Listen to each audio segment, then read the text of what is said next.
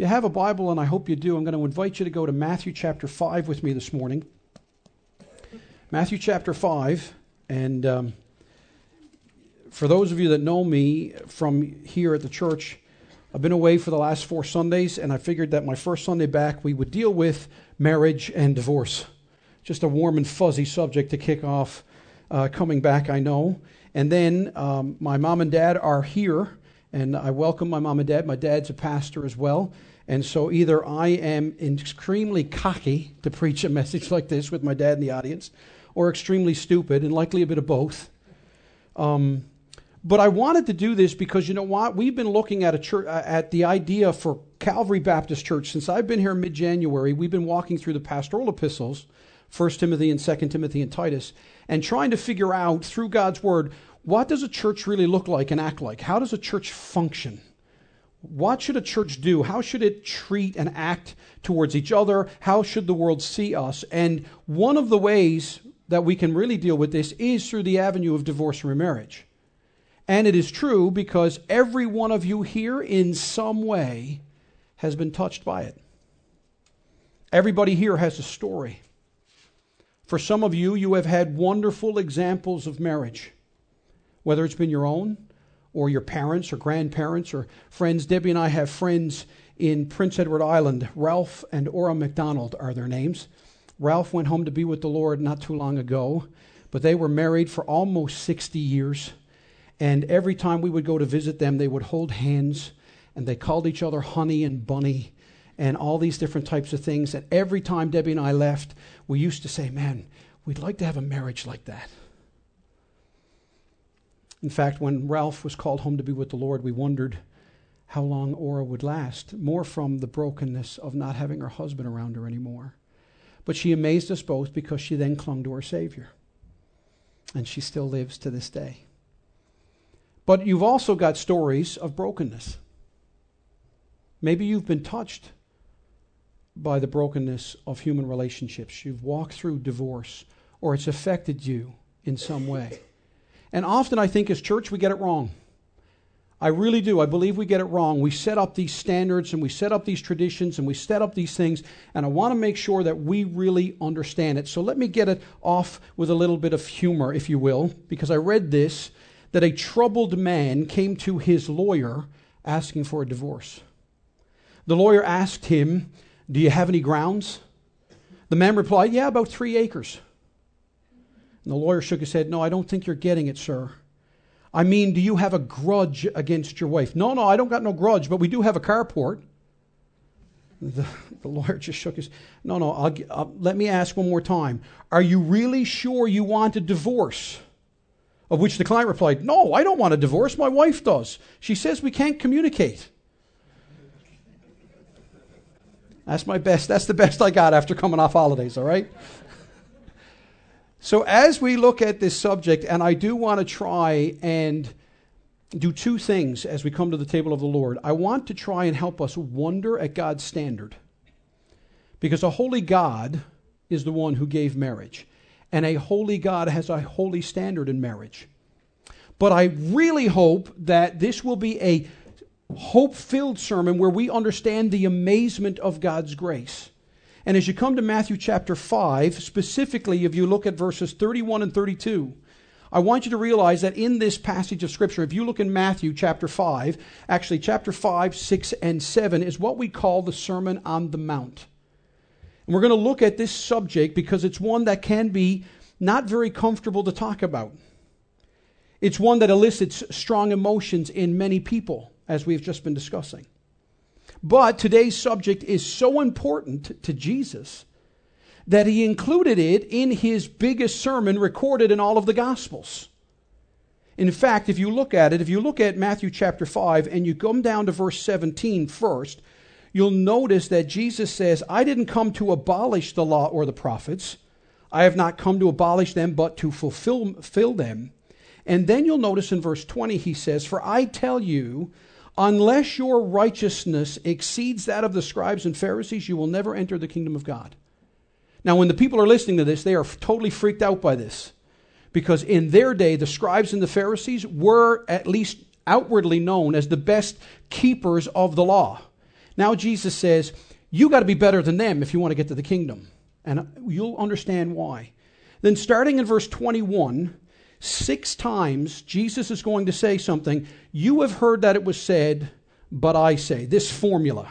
You heard that it was said this, but I say this. In other words, Jesus is going to say, here's how the scribes and the Pharisees describe the law, but I will tell you as the giver of the law what it actually means. And I know this to be true because when you come to the end of chapter 7, the people that are gathered are amazed by what Jesus said because it says he spoke as one who had authority.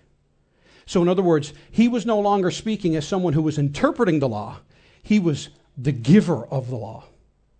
And so when you come to verse 31 and 32, this is the third of these 6. You've heard that it was said this, but I say this. And here's the formula. Basically, Jesus says, the scribes and the Pharisees, the law has been interpreted and practiced this way. I tell you this, and this is what it means. All right? So today we're going to look at what Jesus says about divorce and marriage in general. That's what we're going to look at. He's going to set the record straight. The Pharisees and the scribes had interpreted an instruction from Moses in Leviticus, and now Jesus is going to articulate what God's standard is and his intent is. And there's 2 reasons why we need to study this. If you take notes, here they are. Number 1, God has an absolute standard about marriage. That's not up for debate. Scripture bears that out. There is an absolute standard in marriage. And secondly, the church has a responsibility to obey that standard. It's really true. This is so important because, let's be honest, in our world, we're failing at it. Our world is really messed up. Michael Horton writes this, we have survey after survey that shows us that Christians are as likely to embrace lifestyles every bit as hedonistic, materialistic, and self-centered and sexually immoral as the world in general. So often what we say as a church and how we live as a church doesn't agree. And that includes marriage. In fact, one pastor said, every day the church is becoming more like the world it allegedly seeks to change. Now, hear me now, because I said this was going to be a message of hope. And so far it seems pretty heavy.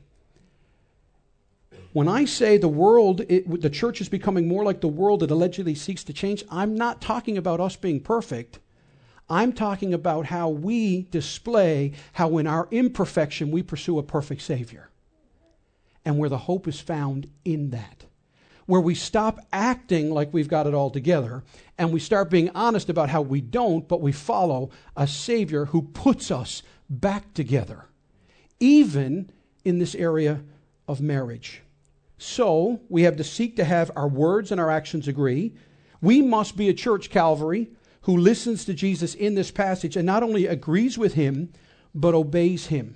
So, we have to have a balance between an aggressive pursuit of holiness and an aggressive pursuit of faith. Because, number 1, God is a God of amazing grace. God is a God of amazing grace. And number 2, the church is to live out that grace as well. So you have the wonder of God's standard over here. He's got a view of marriage. He gave it to us. There's a way it's supposed to be pursued and looked at. But then there's God's amazing grace over here. And we know amongst us that nobody has to remind us that we fail. Even if you've been married and you've been in the same marriage. Debbie and I celebrated 23 years of marriage while we were on our holidays. And it has been a fun ride. But I would be so cocky and I would be so lying to you if I said, oh yeah, we've got a great marriage. No, Debbie and I have a great Savior who helps 2 sinners stay together. But we have to wonder at God's standard and be amazed by his grace. And that's what we need to do. See, we are a people who have been saved. If you claim to be a Christian, here's what you're claiming. You're saying, I've been saved from my sin and my sinfulness by the love and mercy of Jesus. And you're saying we've been called upon to live that grace and give that grace towards others. So, there are a variety of opinions, if you don't already know, offered to us about how God feels about divorce and about remarriage. Some have say it's the unpardonable sin. I grew up in a world like that, where if you got divorced and remarried, you were written off. Or maybe not to your face, but maybe behind your back. Things would get said about you, or you would be treated a certain way, or people would almost look at you like you were a second-class citizen. Some people say, God doesn't care. Live and let live. Live and let live. Just, as long as you're happy, you're not hurting anybody else, that's all that matters. And that's not true. And I think we all know that.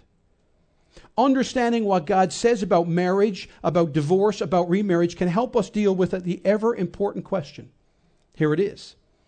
How is the church to deal with marriage or divorce and remarriage? And how can we help people who have or are going through it? If we're going to be a functioning church, a real church, how do we deal with all of this? And it is my hope today, it really is, I hope you can see it in my face and hear it in my voice and know it in my heart. If you've been through divorce, if you've walked through remarriage and then wondered how people were going to look at you or treat you, I pray that through this you'll gain comfort in knowing this, that what God says about this subject. And for all of you that are young people here, if you're single or you haven't been married, you're not even dating yet, or you're starting to date, I hope that this message will help you see the seriousness of marriage and that you will choose your future spouse very carefully. And lastly, I hope that we all realize that no matter what our situation, that God loves you. That if you fall on the side that is contrary to God's will, that there's forgiveness in Jesus. No matter what your story is. So what I want to do is I want to break it down like this. First of all, let's look at the passage, verse 31 and 32, 2 verses. And I want us to look at, number one, God's original standard. So what's God's original standard? Here it is. Jesus says for the third time, it was also said. So in other words, this is what is being propagated. This is how marriage and divorce and remarriage is being talked about. Whoever divorces his wife, let him give her a certificate of divorce. That's what was being said. You don't like your wife, you don't like your husband, as long as you give him or her a certificate of divorce, all's good. But then Jesus says in verse 32, but I say to you that everyone who divorces his wife, except on the ground of sexual immorality, makes her commit adultery, and whoever marries a divorced woman commits adultery. Now then it's full stop, and then Jesus keeps motoring along from there. He will bring it up again in chapter 19 of Matthew, and we will get there.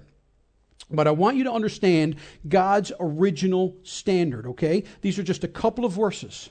Again, Jesus is going to deal with this again in chapter 19. But notice Jesus' pattern. It was also said. In other words, he says, here's what you say. Now, it's absolutely important for us to know what is God's standard and intent for marriage. And to know that, we got to go back to the Old Testament.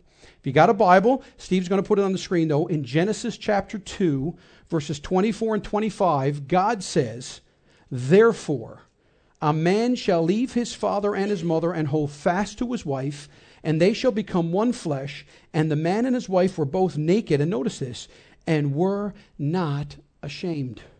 But this was God speaking. Now, let's put all this into perspective a little bit more and go to Matthew chapter 19. In Matthew chapter 19, Jesus makes it perfectly clear. He says, therefore a man shall leave his father and his mother and hold fast to his wife, and the two shall become one flesh, so they are no longer two but one flesh. Now notice Jesus adds this. For this part, he has simply quoted Genesis 2. Notice Jesus adds, what therefore God has joined together, let not man separate. And often, if you've been to weddings, Christian weddings in the last, you will hear this said at the end of a ceremony. That let what God has joined together, let no man put asunder or separate. So God's standard is pretty simple. It's pretty simple. It's this. Number one, bodily loyalty.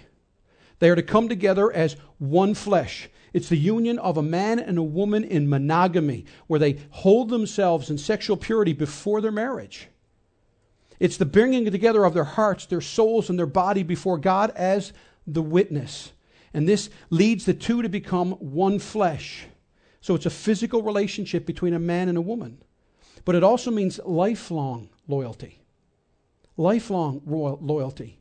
God has blessed marriage from the beginning when he created one man and one woman, and he married them.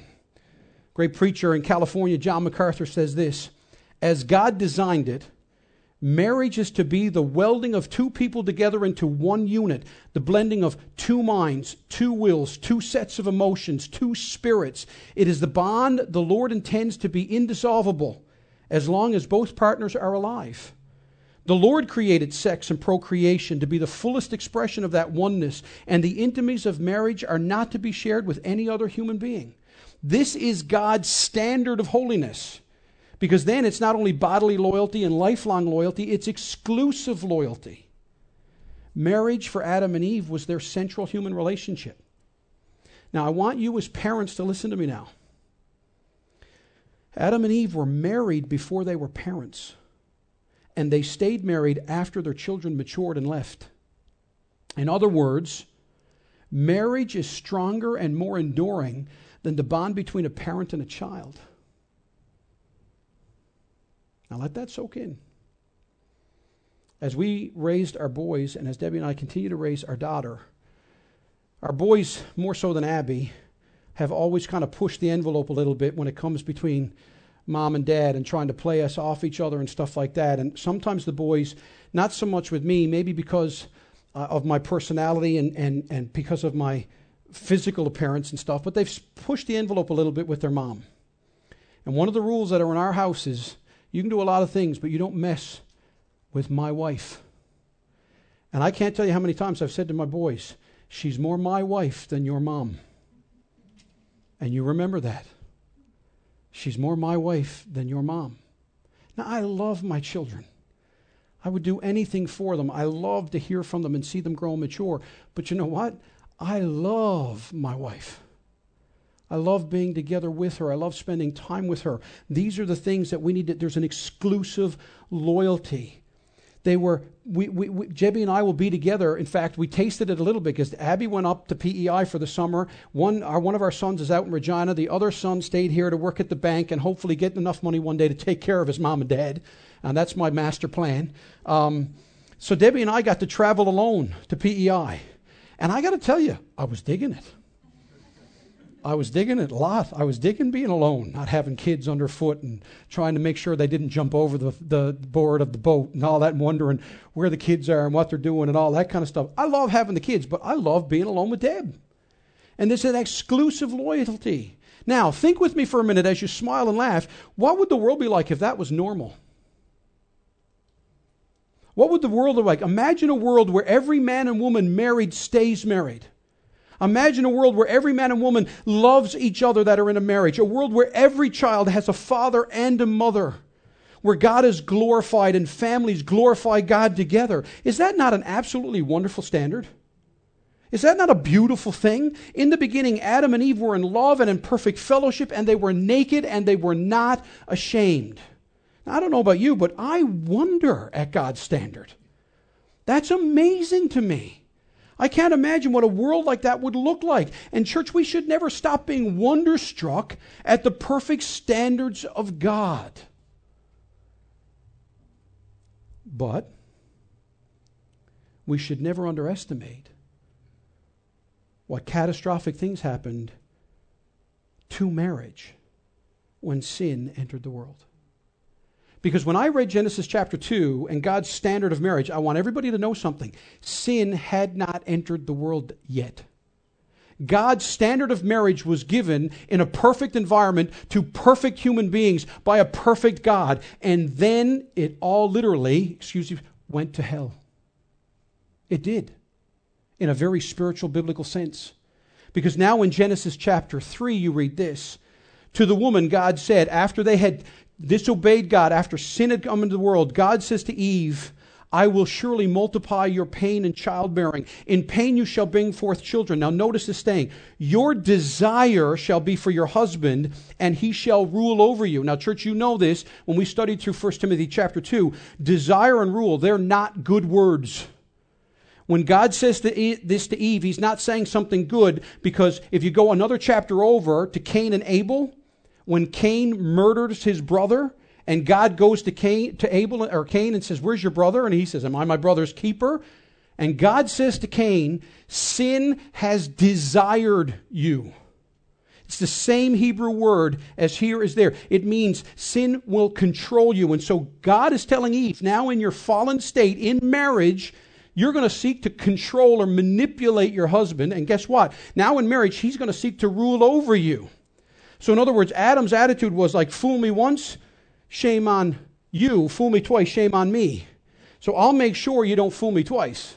So instead of loving her and leading her and being willing to now Eve would use her feminine wiles and charms to manipulate, and Adam would use his masculinity to lord over and intimidate. And marriage was wrecked. That was the result of sin. And God always knew that men and women, because of this, would not be faithful to each other the way his standard was meant to be.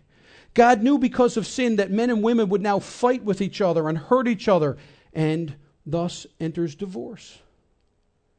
And why is it? You know that I'm talking about, right, think of the love songs and the cliches and everything. Why is it that we have this statement, you always hurt the one you love? We made up that statement. Why is it we do that? But let's be perfectly clear and honest. Honest about God and what he thinks of divorce. In Malachi chapter 2, verse 16, God clearly states that he hates divorce. He hates it. So God hates divorce, but he allowed for it? Well, again, you're probably going, now, Steve, you started this thing saying it was going to be a really happy, hopeful sermon. And thus far, all I want to do is dig a hole somewhere and bury myself. Now, stick with me. Stick with me. God hates divorce, but he allowed for it? But when Jesus is preaching in our passage in Matthew chapter 5, the Jews and the whole world had spun this marriage thing in a totally different way. So number 2, look at the world's application. Look at the world's application. Look at Matthew chapter 5 again, verses 31 and 32. You have said, whoever divorces wife, let him give her a certificate of divorce. All right? I want you to look at this. The world is preoccupied with the grounds for divorce, but Jesus with the institution of marriage. If you go again now to Matthew chapter 19, where we get it a bit fuller, and read verses 3 to 9. In Matthew chapter 19, here's what happens. The Pharisees came up to him, Jesus, and if you look in your passage, it says, and they tested him. This was not a fun conversation. They were looking to trip Jesus up. They were looking to make him say something stupid or wrong. So they came to him, testing him by asking them what? Is it lawful? Lawful means more than just permitted, but commanded. Basically, it's saying, did God command us to do this? And so he says, is it lawful to divorce one's wife for any cause? He answered, have you not read that he who created them from the beginning made them male and female and said, therefore, and he quotes Genesis chapter 2, that's pre-sin. Therefore, a man shall leave his father and his mother and hold fast to his wife, and they shall become one flesh. So they are no longer two, but one flesh. Whatever therefore God has joined together, let not man separate. Now the scribes and Pharisees go, but they said to him, why then did Moses command one to give a certificate of divorce and then send her away? And he said to them, because of the hardness of your heart. Notice, Moses allowed. They were saying command. Notice he says, Moses allowed you to divorce your wives. But from the beginning it was not so. And I say to you, whoever divorces his wife, now notice this, except for sexual immorality and marries, commits adultery. So I want you to also realize, the world thinks that divorce is approved by God and is their right. Jesus calls divorce a concession to the failure of our obedience. The passage that Jesus quotes from and the Pharisees refer to in Matthew 5 and 19 is actually Deuteronomy 24, verses 1 to 4. And there, you got to look at it to see what it says. Now, watch what it says. When a man takes a wife, Moses writes, and marries her, if then she finds no favor in his eyes because he has found some indecency, and the Jews were debating what indecency meant, he writes her a certificate of divorce and puts it in her hand and sends her out of his house, and she departs out of his house.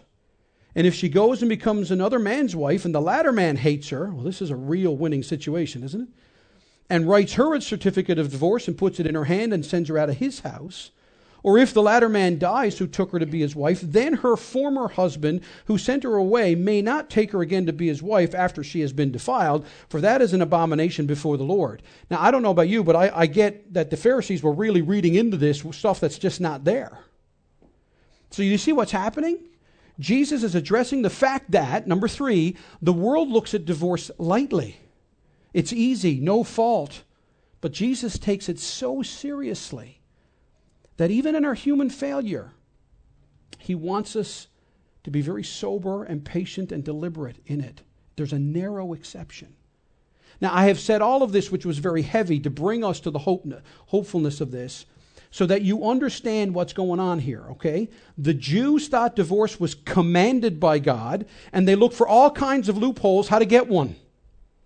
They had lost the wonder of God's standard. Now, why? Because of sin. Notice what Jesus does. But I say to you, now Jesus is interpreting their faulty practice. Now, if you understand what was going on in Jesus' day, there were 2 rabbinical schools. One was called the school of Shammai.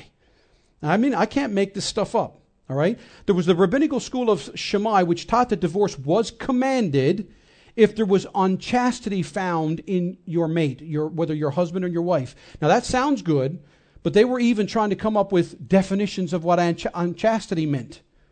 Then there was this other school, the school of Hillel, who was totally liberal. This rabbinical school taught that divorce was commanded and even encouraged for any reason. Now, this is right from their writings, right from a meal burnt or poorly prepared. In fact, let me read this. This is actually in the Mishnah. Even if he found another woman to be prettier than his wife, he could get divorced. Hey, ladies. You like them? You like them apples? I mean, what do you think of that? Like, you listen to this and you go, this can't be right. But is our world any different? We have easy, no-fault divorce going on in both directions today, males and females, for what we call irreconcilable differences. But Jesus says, no. Divorce is not commanded. It is a concession of God. In Deuteronomy passage in Matthew 19, these passages makes it clear that God allows divorce. He doesn't command it, and he allows it because we don't have the ability to live up to God's holy standard. God never approved of divorce. And Matt Chandler writes this, but the ways we abuse a thing do not negate the value of that thing. And just because we have found ways to diminish and devalue marriage doesn't mean it's less valuable. And just because Jesus narrows the exception to a very small set of circumstances, namely adultery, and Paul will add in 1 Corinthians 7, but if an unbelieving partner separates, let it be so. In such cases, the brother or sister is not enslaved or under bondage. God has called you to peace. So God says for adultery or desertion, and under adultery, which is the vacating of vows, I would also add physical abuse. And I believe that's insinuated in 1 Corinthians chapter 7. So Jesus tells us that he allows for divorce in which a spouse is sexually unfaithful or spiritually disconnected. Now, where's the hope? Where's the good news? All right, let me bring the train into the station. What's the gospel solution to all of this? What's the gospel solution? Well, Jesus makes a radical statement in these 2 verses. But he also knows who he's talking to. If you go back to the beginning of Matthew chapter 5, and if you have your Bibles open there, I believe these are 10 of the most beautiful verses in all the Bible. If you've been around church at all, you've heard these expressions because the introduction to Jesus' sermon is often called the Beatitudes. The Beatitudes. And in those verses, there's a series of 9 blesseds. And 2 of them stand out to me in this particular subject matter. Jesus says, blessed are the poor in spirit, for theirs is the kingdom of heaven. And blessed are those who mourn, for they shall be comforted. Now, remember, one of the songs that the music team sang for us and led us in music to was the fact that we're unworthy. Many of you know that one of my favorite stories of the Bible, and I hate using the word story because it's real, is the Gentile woman that's looking for a healing. And Jesus says, I cannot give the food to the dogs. And she says, yes, but even the dogs deserve crumbs. And basically, you would almost think that Jesus is saying to this woman that she's a dog. And you wonder where it jumps. That sounds sexist and it sounds misogynistic. And yet it's because she knew that Jesus wasn't putting her down. She was embracing what she is and who she is because she knew that she could because God was about to be merciful. You see, when you understand how holy and how awesome and how majestic God is, and yet you understand how that is all played out in Jesus' love, you don't mind owning the fact that we are colossal failures. Because then you can run to the one who says, yes, I know you're a failure, and I choose to love you anyway.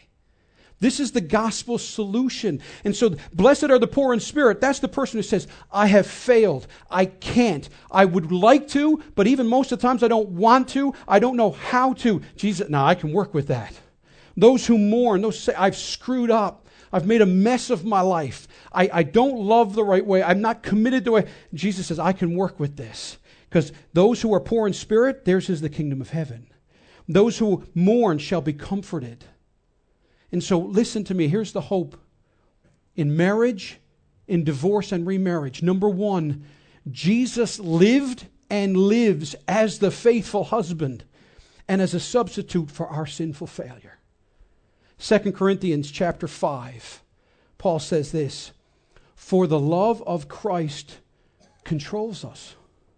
It's the love of Christ now.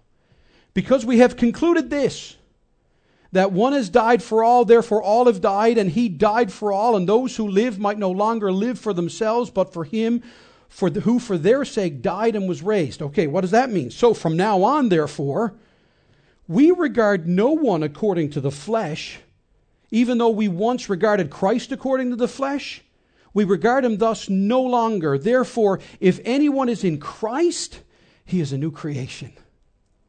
The old has passed away, behold, the new has come. And all this is from God, who through Christ reconciled us to himself and gave us, notice this, the ministry of reconciliation. That is, in Christ, God who was reconciling the word to himself. Now, here's the best hope-filled words you can have. Not counting their trespasses against them.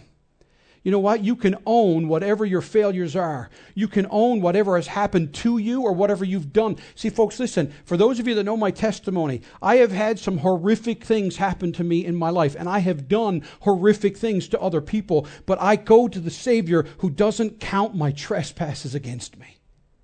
And that's what you and I need to do. And when you get this, he says, therefore, notice, we are ambassadors for Christ, God making his appeal through us. So we implore you now on behalf of Christ, be reconciled to God. For our sake he made him to be sin, who knew no sin, that in him we might become the righteousness of God. If you're around next week, and I know it's Labor Day, and many of you are going to take a sanctified holiday. I get it. But next week I'm going to preach about what it means to be justified. And let me give you a commercial. Justified, when the Bible says you're justified, it does not mean that God just, poof, made all your bad stuff go away. No, when God justifies you, it's even though he sees all of your bad stuff, he chooses to look at you differently. That's what it means to be justified. Now, I want you to think about that in regards to marriage and divorce and remarriage. This is the amazement of God's grace.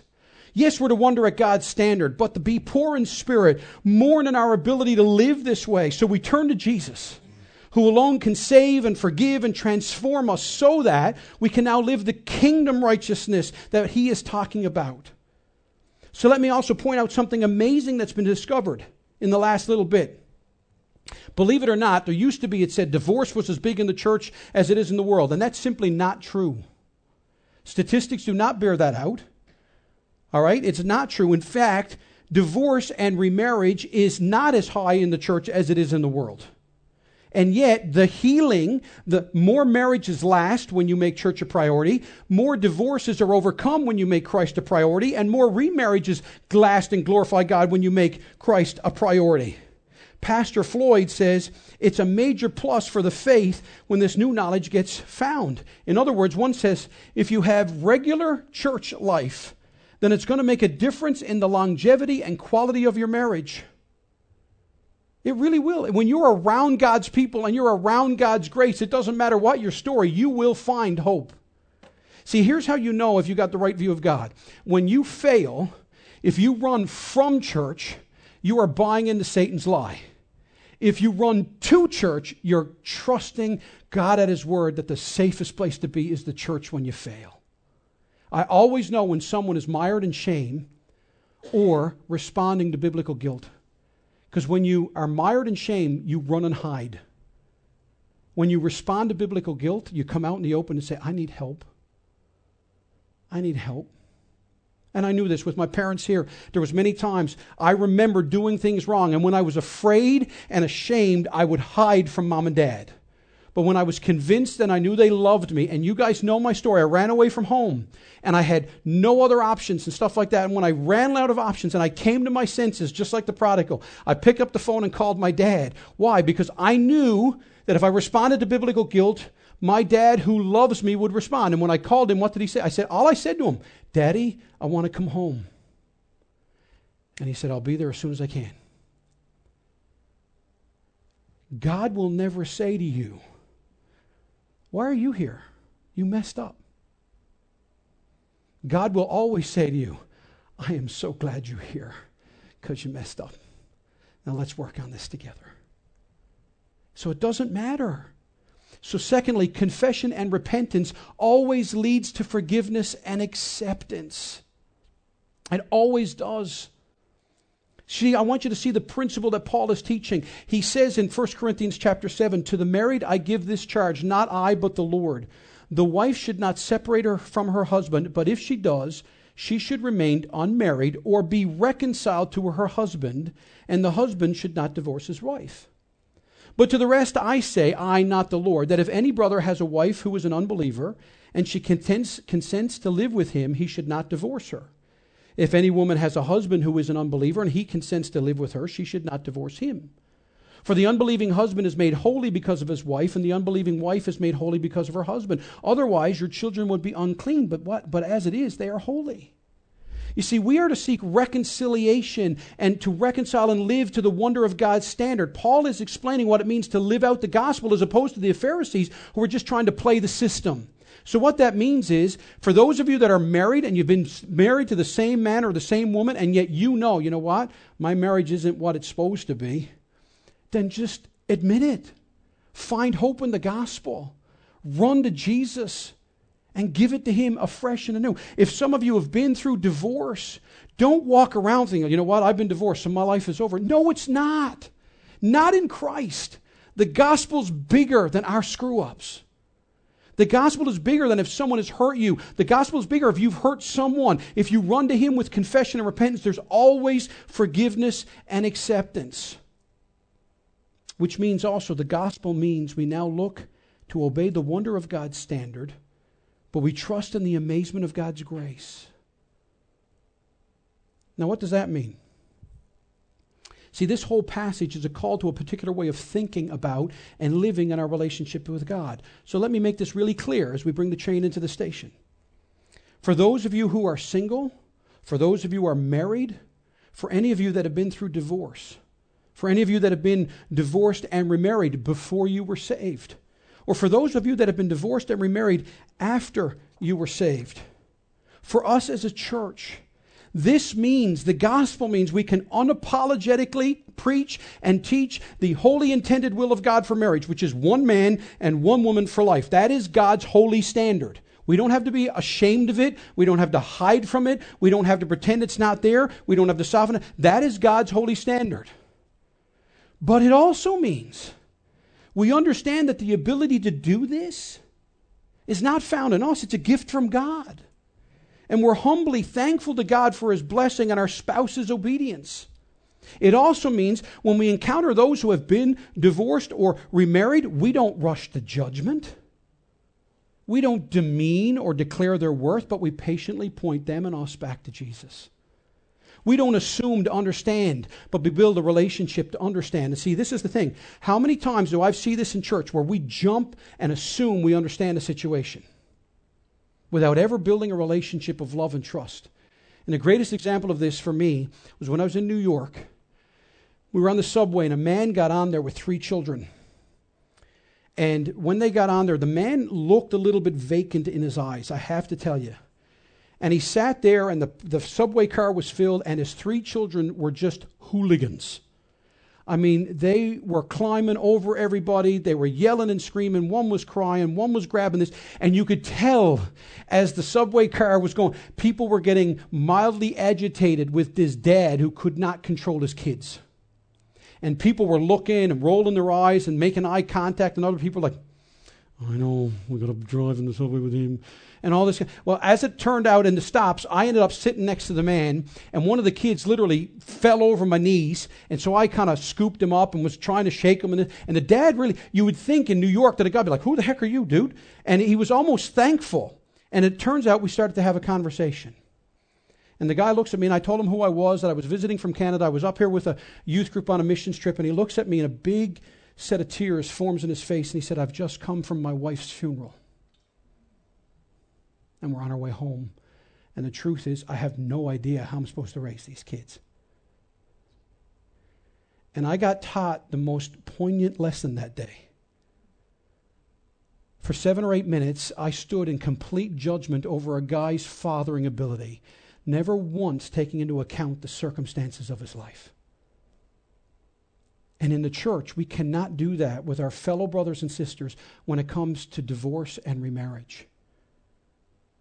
And if you've been through a divorce and you've been remarried, you must understand what God's wondrous standard means and what God's amazing grace means. So, listen to me. Now, if you've been divorced and remarried, I don't have to tell you this, but don't confuse forgiveness and consequences. All right? David is a great example of that in the Old Testament. He did not obey God's standard. He suffered the consequences in his own life. Yet, he never doubted God's love, God's forgiveness, nor God's mercy, nor his grace. He never acted like a second-class citizen. He never acted like he didn't have the right to speak truth. He wrote many psalms after his failure in marriage and his failure in morality. Yet God said he wanted nothing more than to build a temple. And God said, no, you're not the guy. Your son gets to do it. And David didn't go off and sulk and say, that's not fair, God. You're not being... No, he said, no, that's absolutely fair. And if you've been divorced and remarried, you know what I'm talking about. You know that life is never quite the same. You're usually dealing with an ex-spouse. You're sometimes dealing with double vacations and 2 Christmases and all the things that go with that. And it's something, so we at the church, we don't need to add burden to that. We need to be patient and loving and caring. And how can we come alongside? And you see, we need to see totally how this works. And so, listen, we need to work with each other. So in conclusion, young people, marriage is a serious thing. And you need to think long and hard about it before you jump into it. And let me say this to all of our single people. Being cute or hot looking is not enough to build a marriage on. If you are a Christian, you need to marry a Christian. You need to do this because if Jesus is the center of your life and not the center of the life of your spouse, you're going to struggle. You're going to have problems. When you date, only date those who you would be willing to marry. And let me tell all of you single people, especially ladies, if you're dating someone and that guy's abusive to you, physically, emotionally, or mentally, don't think because you put a ring on his finger he's going to change. He won't. Break up with him now. To the Christians who are married, if you're having trouble in your marriage, always remember this.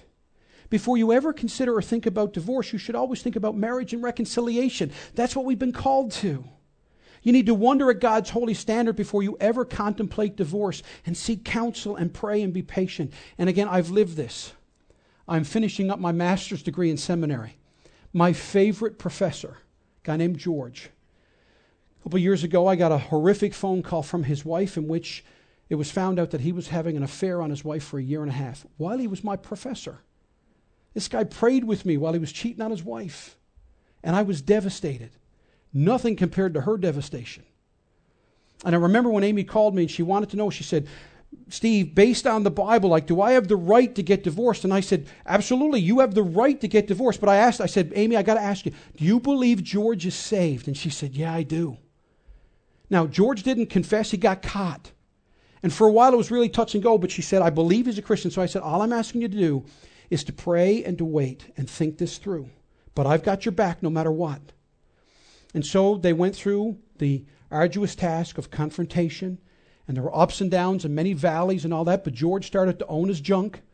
He started to make things right, and I remember when George phoned me in PEI, and he wanted to talk to me, and I said, George, I have never wanted to hug somebody and beat the absolute snot out of a fella all at the same time. But he confessed his sin, and he started the process of winning his wife back. He started to date his wife again. They sold their home. They bought a new home. He got her a new wedding ring. And almost 2 years later, they renewed their wedding vows. Now, that's a wonderful, happy ending to that story. But I also have family members that have walked through the tragedy of divorce. And not for 1 second do I want my family members or my brothers and sisters in Christ who have been divorced and or remarried to ever think that they're second-class citizens. If you've been divorced or remarried and it was before your salvation, then listen, folks, enjoy the gospel. Enjoy the gospel and its power. If you know in your hearts it was according to God's design, trust the Lord. If you've been divorced and or remarried since you've been a Christian, but it was according to God's thing that with sexual immorality or spiritual desertion, you need to realize you got to trust God at His word. You are not damaged goods. You are not second-class Christians. Now live by grace and pursue God's holiness in the power of the Holy Spirit. And let me go one step further. If you were divorced or remarried wrongly, then stop. Confess and repent. Acknowledge God's holy standard, ask for God's forgiveness, and then from this day forward, start living the way Jesus would have your marriage to be, exclusively, bodily, and lifelong loyal to each other and God.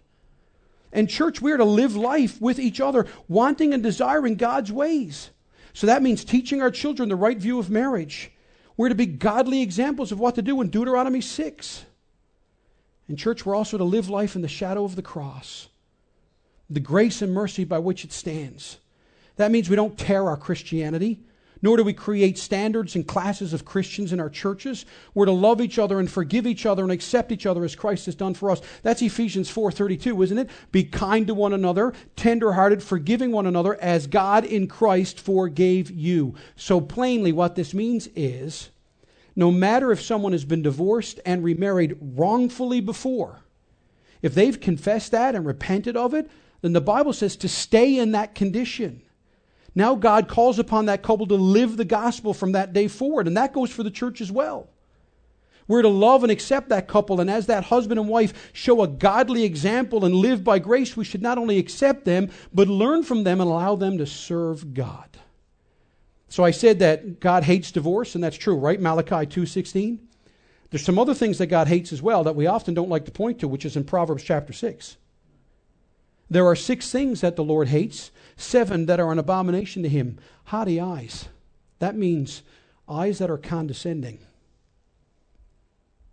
A lying tongue and hands that shed innocent blood. A heart that devises wicked plans, feet that make haste to run to evil, a false witness who breathes out lies, and one who sows discord among brothers. So church, God intended marriage to be one of the greatest things that 2 people can share. And His plan is for the 2 to become one flesh. And we must wonder at God's standards and ways of God. But we're always to be amazed at the grace of God.